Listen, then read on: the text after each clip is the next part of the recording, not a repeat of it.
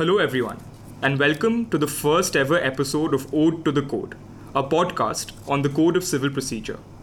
I am Aditya Prasanna Bhattacharya, the founding editor of Law School Policy Review and a loving student of civil procedure. I am joined by Professor Nanda Kishore, who is our in-house expert on the CPC.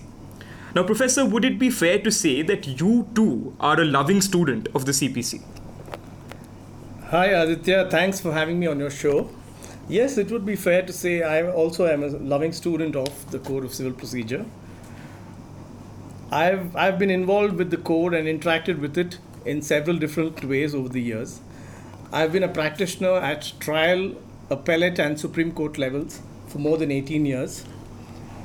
I've also been teaching at the National Law School and I've taught civil procedure and other types of procedure.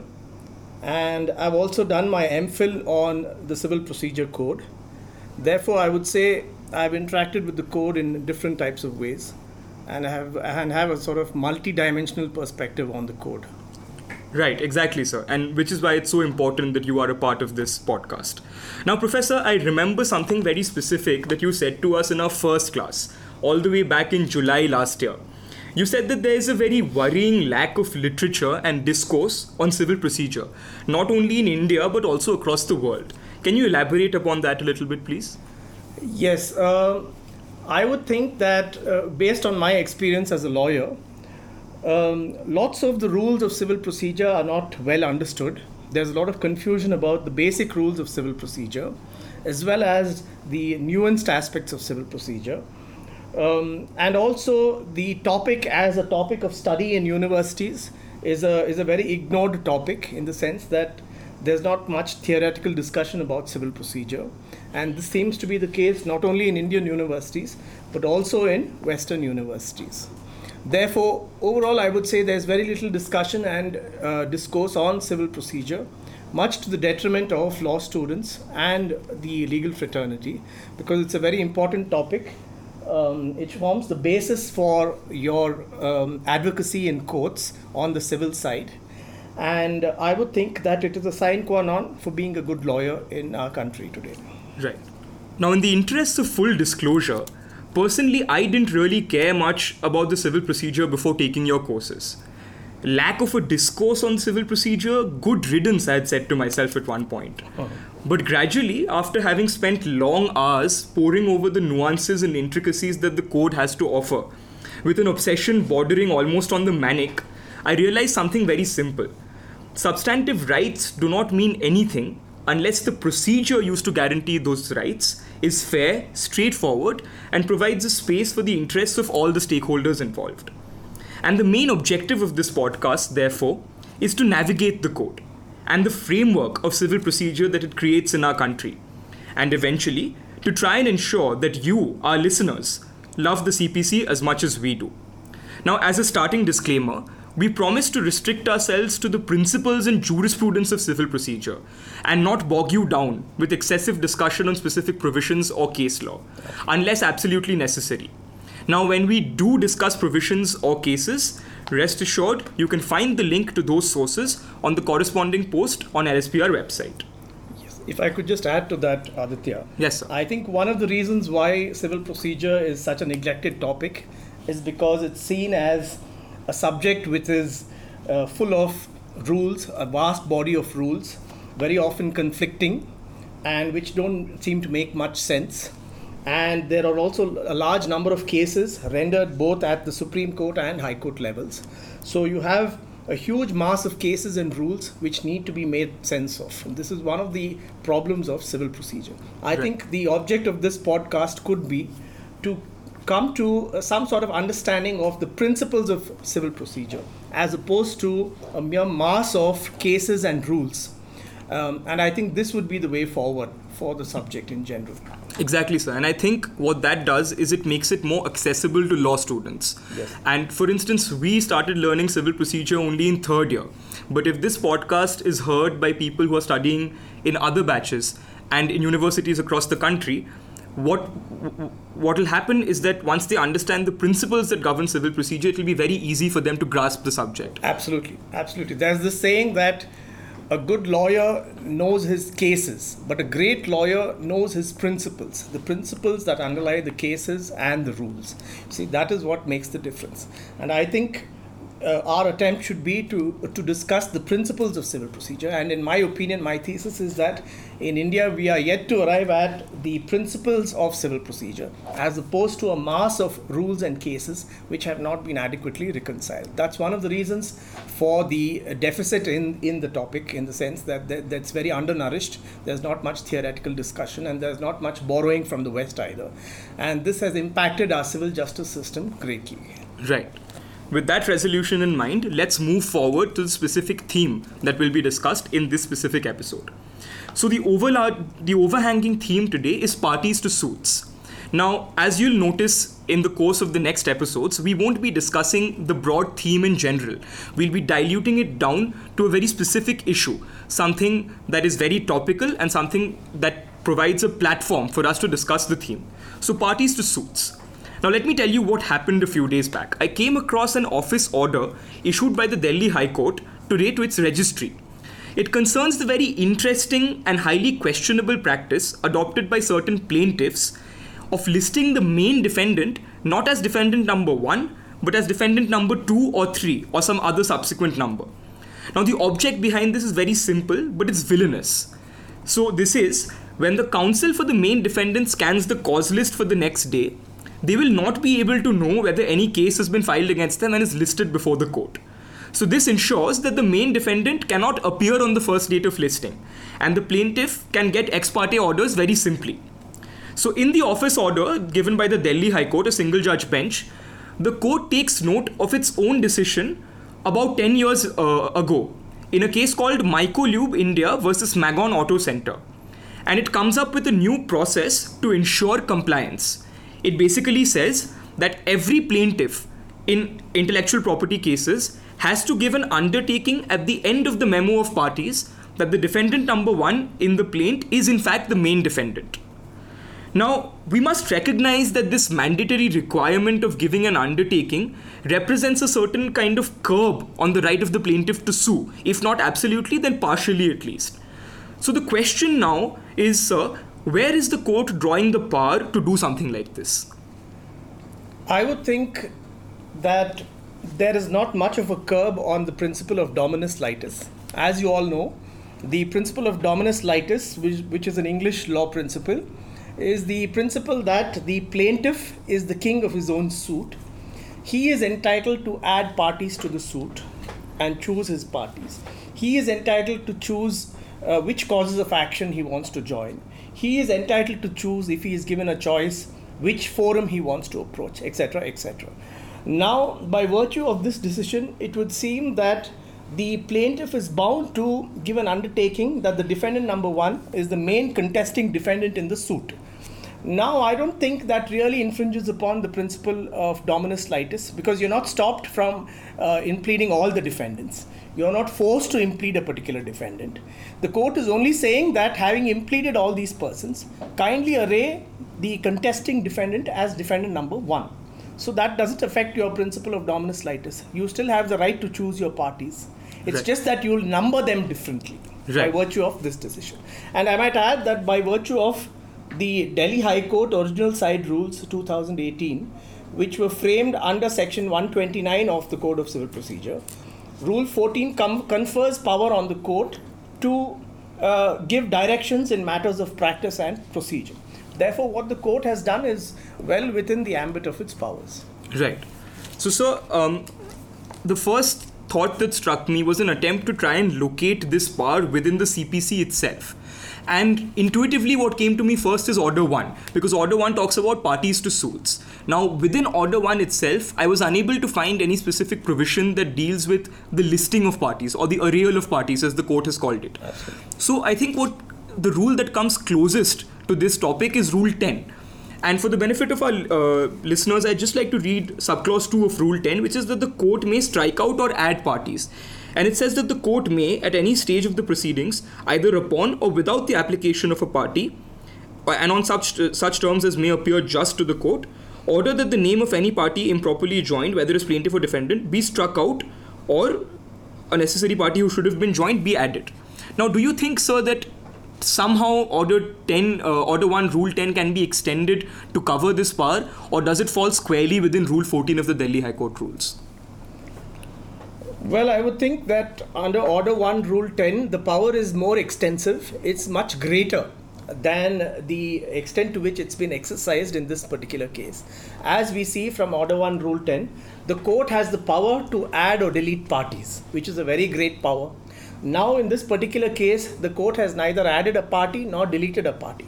It's only numbered a party as being the defendant number 1. It's only said, kindly number this party as the defendant number 1, so that his name is shown in the cause title and in the cause list, and so that if he is the contesting defendant, he can appear when the case is called before any ex parte relief is given to the plaintiff.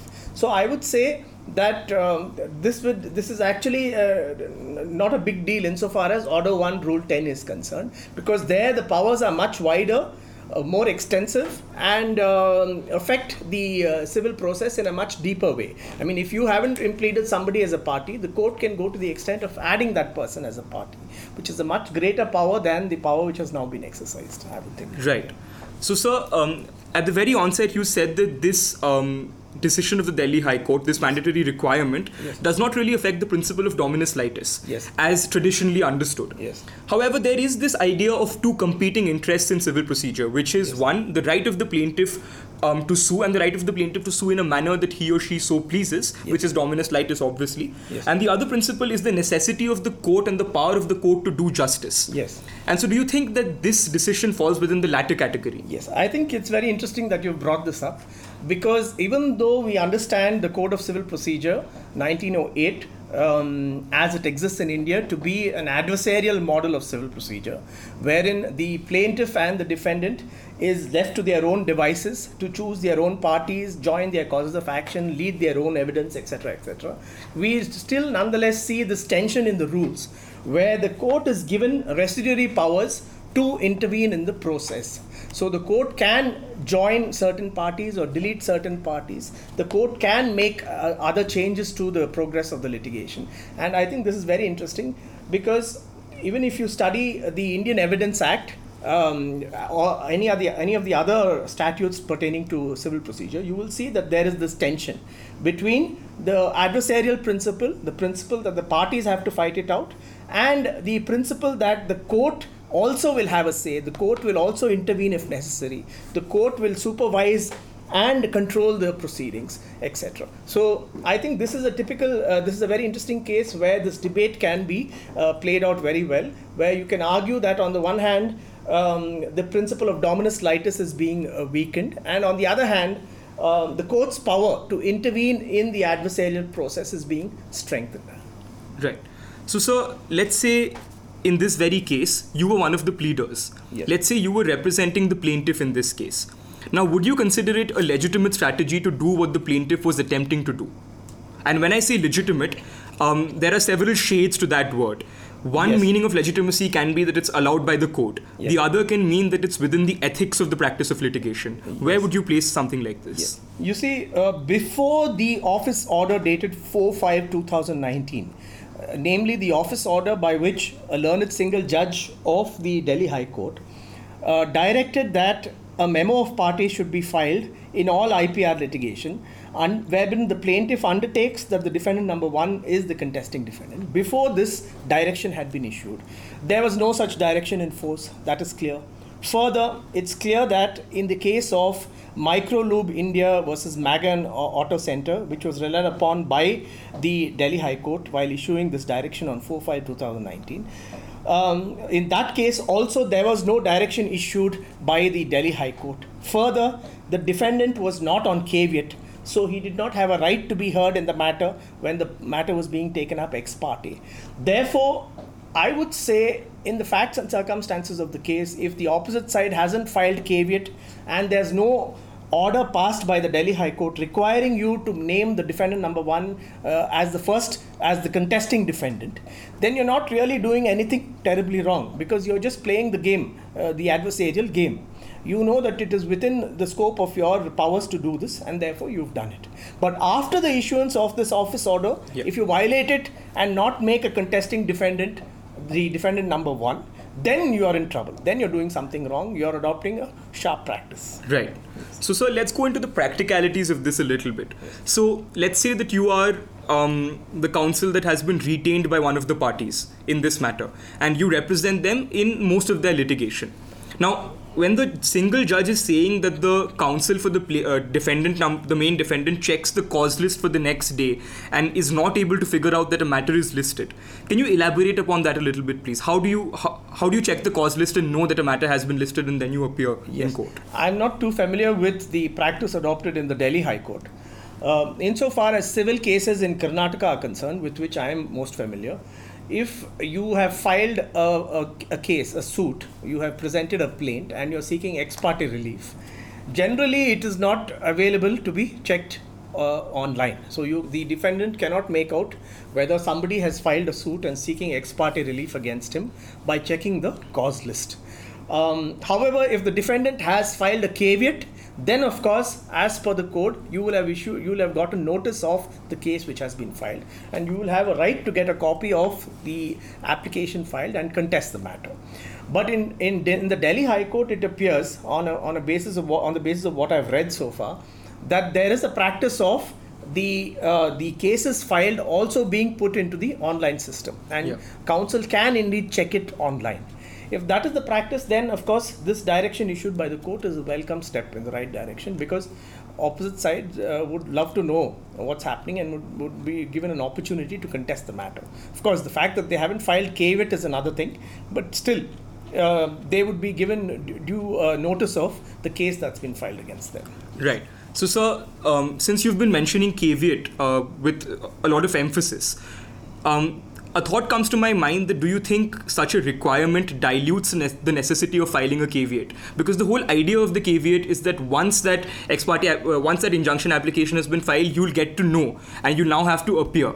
And the idea behind a caveat is that you apprehend that a matter will be lodged against you, or someone will attempt to seek an injunction against you. So does it dilute the necessity of a caveat in any way? Somewhat, but not altogether, I would think, because a caveat still is the best safeguard that you have against any ex parte relief that may be granted against you, because as you know, if you file a caveat, you as a matter of right are entitled to the copy of the application and of notice of the hearing, and are entitled to contest the ex parte order which is going to be passed. Now it will not be ex parte, it will be after hearing.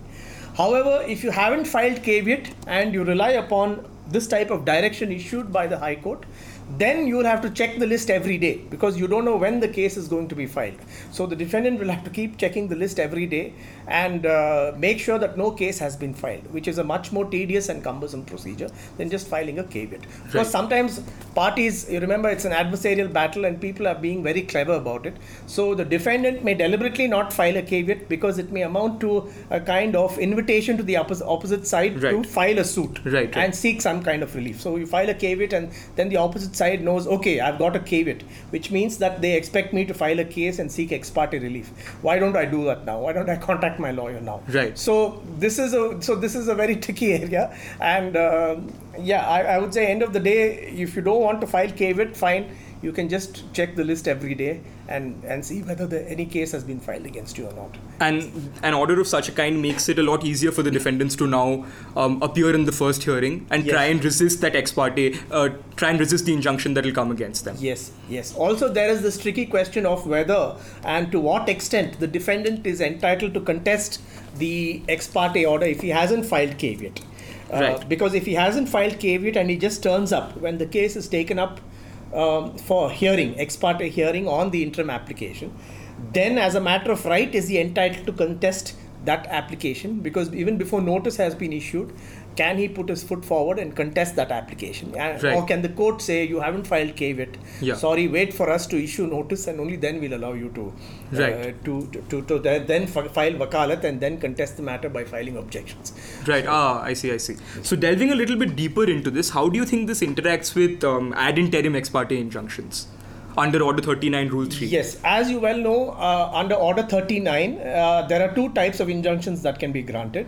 In the first instance, when you make an application for for injunctive relief, the court might grant ex parte relief in favor of the plaintiff without the presence of the defendant. So that would be an ad interim ex parte injunction. However, that is only during the pendency of the application. So to speak, that is an order which is passed, which will only be effective until the application for injunctive relief has been heard and disposed of in the main. Therefore, once the defendant has been served and filed his objections in the matter will once again be heard, and then the court will consider whether to grant interim relief after hearing both the sides. And that interim relief will inure to the benefit of the party until the disposal of the suit. The ad interim injunctive relief will only inure to his benefit until the application is disposed of. Right, exactly. So I think now moving back to the core principle here, sir, just before we end this episode. So, in my opinion, having studied the Civil Procedure Code over 3 trimesters with you, I've noticed that the code does indeed provide room to the parties to innovate certain procedural norms. It leaves room open for the parties and for the judges to come up with certain modifications to suit their own interests. And maybe the code does this intentionally or by way of omission. So, how does this interact with a party's intention to defeat the ends of justice to secure their own interest? Now, this practice, for instance, the single judge notes, has been going on in Delhi IPR cases for the longest time. Parties have been doing this because the code allows them to do it.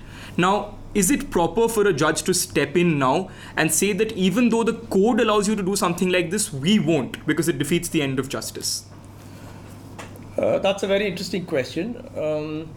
As you know, after studying the code for more than 2 trimesters, it's a very complex, detailed, and comprehensive code, and it's a wonderful piece of draftsmanship, which tries to take into account every possible maneuver that an advocate may make, and tries to secure justice for the parties within the adversarial framework. However, human ingenuity being what it is, lawyers are also equally capable of somehow circumventing the rules and finding loopholes in the rules so that they can win the case for their clients. So I think in this regard, the practice of the court in stepping in and plugging loopholes wherever possible and making the system more fair is a welcome step in the right direction. End of the day, you want an order to be passed after contest, after hearing both sides as far as possible. Because ex parte orders are likely to be orders which are based on false statements, erroneous premises, etc., etc. So why not grant relief only after hearing the other side? That is the proper way to do things, I would think. Right, so then you would consider this a case of plugging a loophole that has been left open by the code, maybe not intentionally. Because I feel that the code does provide some room for lawyers to be smart, as it were. Yes. And the court is now stepping in and plugging that loophole. Yes, I would think that insofar as the 1908 code is concerned, they have no mention of causeless, etc. over there. Right. Because remember, in 1908, we don't even know whether they had a printed system of causeless right. or what the system was at that time. But now the question is how to factor in the cause list problem with the system of rules that we have in force. And this is something which has cropped up for the first time because now we have online cause lists, etc., etc. So I don't really think it's a defect of the Code of Civil Procedure.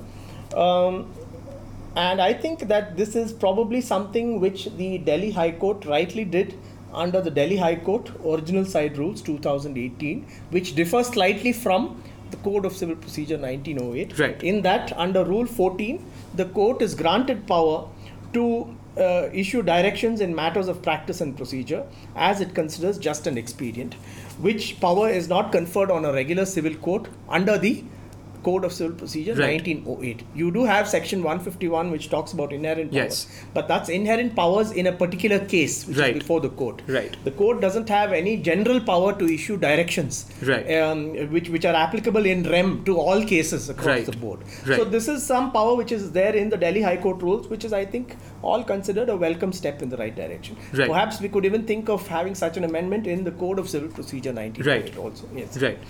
And I think the basic reason, the consensus that we've come to as to why this is a step in the right direction is that it in fact enhances the adversarial process because yes. it gives the other party a chance to step yes. in that first hearing yes. and contest the fact that an injunction should be granted. Yes. The English principle is that the system is adversarial You're welcome to fight it out with each other. It's a sword fight, but you must play as per the rules. You can't violate the rules. Right. And it must be a level playing field. So I think this is a step in the right direction because it gives the opposite side also a chance to contest the matter and be there at the first hearing. Because we know in India what happens is that you get an ex parte order or an ex parte injunction, and then you keep taking adjournments for 3 or 4 months. In the meanwhile, the defendant suffers a lot of loss, damage, etc. Right. So why not see to it that he is served in the first instance and he's there when you're getting an ex parte order, so Right. that you prevent that whole rigmarole of getting an ex parte order, taking adjournments, then making an application for vacating stay and fighting in court over whether the stay should be vacated or not, and then preferring an appeal against that or a Right. writ against that. All that is circumvented if you've served the other side. Fight it out, but fight it out fairly. Yes, that's the- and usually, as far as I understand, in most IPR cases, what happens is the plaintiff is usually the stronger party.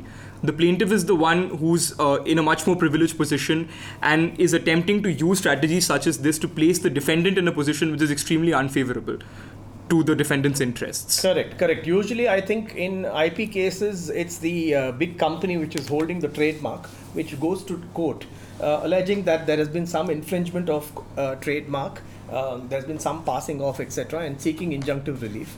In which case, there's usually some small dealer who is the defendant, who may suffer an ex parte order if he is not present before the court in the first instance. So I would think overall, it's not a bad idea Right. to make sure that his name is shown in the cause list at least. Right. Yes. So it remains to be seen whether courts around the country will also adopt this practice after having seen what the Delhi High Court has done. A lot more discussions remain definitely on the powers of a court that it can exercise inherently, on adversarial strategies to be adopted by the parties, on room left open in the body of the court itself for parties to get smart, as it were. We'll talk about all of that and a lot more in the upcoming episodes. For the first episode, this is all we have for you. Thank you so much for joining us, Professor. Thank you so much, Aditya. Yeah, That's great. see you next week.